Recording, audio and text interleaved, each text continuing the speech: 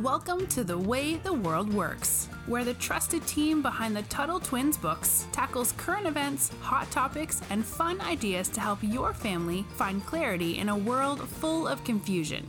Hi, Brittany. Hi, Emma. So today I want to talk about something that affects all of us and affects our lives and our privacy that a lot of people don't even know is happening. And it's called the Patriot Act, which is another one of those sneaky things where Congress names something, this long acronym that sounds nice and sounds friendly, but in reality it actually has horrible implications and has a lot of damage to harm us and take away our liberties. So the Patriot Act was passed after 9/11. It was passed when a lot of people were very scared about terrorism and were very worried about, threats to people and worried about our country. And that's something that we've seen a lot where when people are scared, that's when we tend to say yes to things that maybe ordinarily we would have pause about and that we would be concerned about giving up our liberties. And we see the government does this a lot where it promises these temporary measures to keep us safe. And then it turns out they're not so temporary. That's even happened with COVID a lot with these lockdowns. But so I'm going to just kind of give like a quick technical, because the Patriot Act, it's a law passed by Congress. So it has a lot of different stuff that it goes into. But I'm going to try to give just a quick summary, and then Brittany and I are going to chat more about it. So according to the government, the purpose of it's actually the USA Patriot Act, is to deter and punish terrorist acts in the United States and around the world, to enhance law enforcement investigatory tools, which means like tools for investigation, and other purposes, some of which include to strengthen U.S. measures to prevent, detect, and prosecute international money laundering and financing of terrorism, to subject to special scrutiny foreign jurisdictions, financial institutions, and international transactions on types of accounts that are susceptible to criminal abuse, and to require all appropriate elements of the financial services industry to report potential money laundering, and to strengthen measures to prevent the use of U.S. financial system for personal gain by corrupt foreign officials and facilitate repatriation of stolen assets to the citizens of countries to whom such assets belong. I have a question for you. Yes. What does any of that mean? Yes, we will put it down because that is a whole bunch of weird language that no one uses in real life. So the Patriot Act, the main thing that most people know it for is it basically gives the government the right to spy on people without a warrant. And the purpose that they said they needed to be able to do that for was to, quote unquote, prevent terrorism. And this was a part of a larger thing that Ron Paul called, and a lot of people called the war. Actually, I think the government explicitly said the war on terror. Because, of course, to get people to sign up to give up their liberties, a lot of times you have to declare war, the war on poverty, the war on terror. There's been all kinds of wars in this country that never actually went anywhere. But that second part, that list that I read, is really interesting because it's talking about like money laundering and foreign interests in money. And I think something that we could actually see a lot of in the future is we've talked about cryptocurrency on here and how people use it to get their money out of government control. And they use it so that their money can't be manipulated or inflated by the government printing money. I actually could see the Patriot Act being used to spy on people who are suspected to have cryptocurrency because everyone says it's money laundering. So I had to include that because I thought that was kind of interesting. But what I want to talk about more is, we know why the Patriot Act was passed. People were scared after 9/11. They believed that we were at huge risk to terrorist attacks. And because of that, they were willing to give the government a lot of power to listen in on phone conversations, to read our emails, to spy on us in all sorts of ways that ordinarily people would be really creeped out about.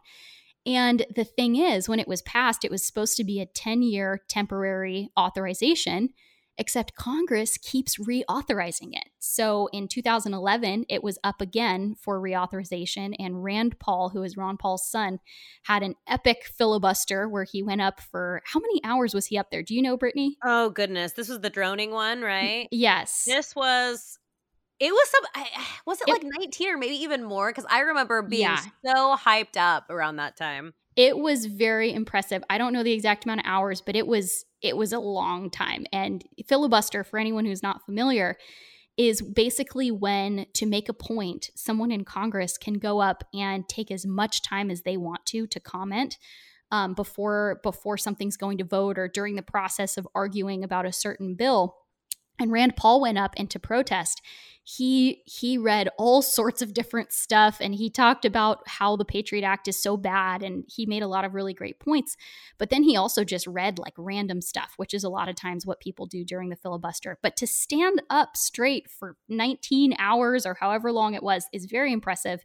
And there's good reason, because he was worried that people's liberties were going to be continually taken away, that this quote unquote temporary program wasn't actually temporary. And I really respect that he did that. But unfortunately, it was still reauthorized. And it's led to a lot of really horrible abuses of our privacy in America.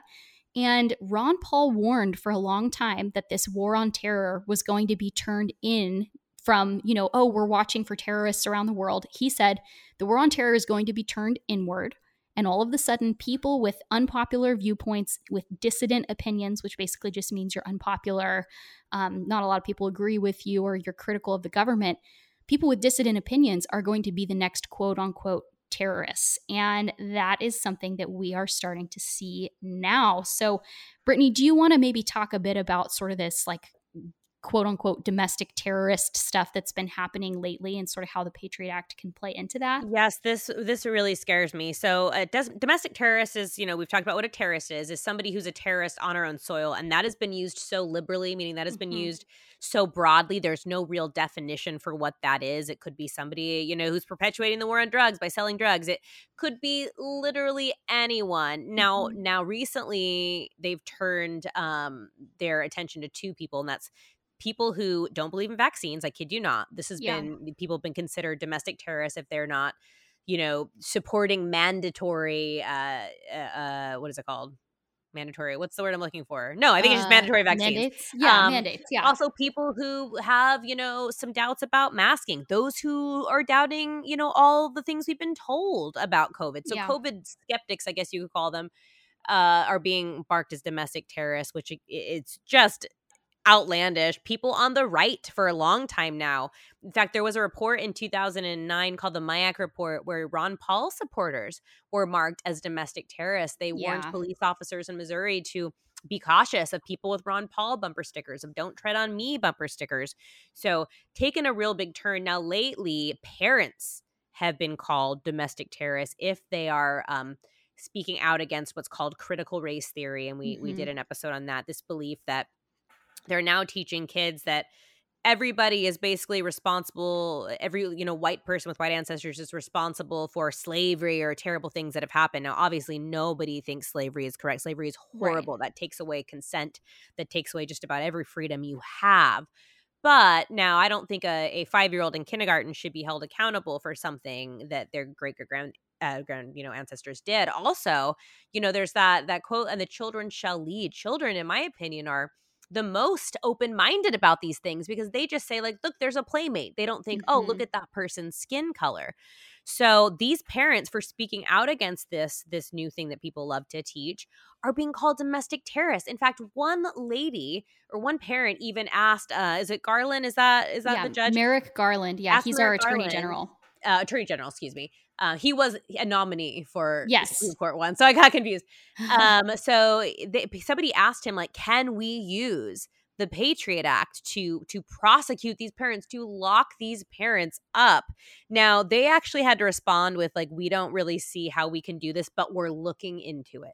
That's the part that scares me. So they're willing to take this very, broad, outdated, this is old, not that it was ever valid, Patriot Act, and see if they can apply it to whoever they decide is a terrorist. And, you might be on the good side. I'm saying that in air quotes, a history, but somebody else might be considered a domestic terrorist, but that could change. Yeah. So no one is safe from this. This should scare everybody because everybody's individual liberty is threatened. Yeah, exactly. That's such a good point because it's easy sometimes when, we have this enemy or we have this fear of being threatened or being harmed to say, well, I'm okay if we take away liberty to go after those people. And I think a lot of people, especially, there are a lot of people on the right that see things that way when it comes to our privacy and our civil liberties. The unfortunate thing is, even if, the motive makes enough sense and the strategy makes enough sense, the government cannot be trusted to only use those powers for those things. And if you're okay with taking away liberty for people who could be dangerous or who could be bad guys, all that it takes for us to be on the other end of that is for them to change the goalpost or change what makes up a bad person. And that's what's so dangerous. I like that you brought up the vaccines because, people on Facebook who post research that says, natural immunity works better than vaccines, which it can be a very legitimate medical study. It can be something that's completely rooted in fact and that's very relevant to what a lot of people, their decision making on vaccines. If you post stuff like that, you can be banned from Facebook or you can get your account suspended for a month or 2 or 3 months. Even people who posted recently with Kyle Rittenhouse, his trial that was coming up, which we've talked about a lot lately, people who posted Kyle Rittenhouse is innocent got their accounts suspended for up to 90 days. And that's the scary thing is we have like these big tech companies and these social media companies basically working for the government to flag people that they find quote unquote dangerous. And then from there, all it takes is the government just sort of like watching that and seeing who gets flagged to say, oh, well, we have the Patriot Act. If this person is a suspected domestic terrorist, then we should definitely be keeping an eye on them. And then the government actually has the power to tap your phone conversation. They do it. It is a fact. It's a thing that they actually do. It seems too far-fetched, but it's not that crazy to say that someone who's listening to this podcast right now may have had their phone lines tapped. And I don't mean to sound like a crazy person. We got a lot of Ron Paulers. We've got a lot of concerned parents who've gone to school board meetings and who are critical of the government for good reason. There is a very good chance that some of you guys listening right now, even Brittany or I, could have had our phones tapped and had our privacy invaded by the government. And the sad part is we gave the government that power and our Congress keeps renewing it. And, this is a thing that not a lot of people talk about, the Patriot Act. It's not the most fun, topic, but giving the government that power is very, very dangerous because once we give it up, they will almost never give it back to us. And I have my doubts that we will ever see the end of the Patriot Act, especially with the direction things are going right now, not to be doom and gloom. But this is why we have to be so careful about giving up our freedoms because we almost never get them back. Exactly. And they will almost certainly be turned against us. So, Brittany, do you have anything you want to add here before we start to wrap up? I think you pretty much summed it up, but I think another important thing to remember is this was passed in 2001, maybe 2002. I don't remember the exact year, but like it hasn't gone anywhere. So I think that's proof that it's not going to go anywhere. So guard your freedoms vigilantly. Yes, the government would love to take them away from you and use them against you. So that is where we're going to wrap it up here today, guys. I'm going to link an explainer video on sort of what the Patriot Act is, and we'll let you guys check that out. Just because it is a pretty wonky, pretty nerdy thing and tough to explain as quickly as we did. So we'll link that in there if you want more information. And Ron Paul has some really great stuff that he said on this. So feel free to look into that as well. But thanks for listening, guys, and we will talk to you again soon. Bye. You've been listening to The Way the World Works. Make sure your family is subscribed and check out TuttleTwins.com for more awesome content.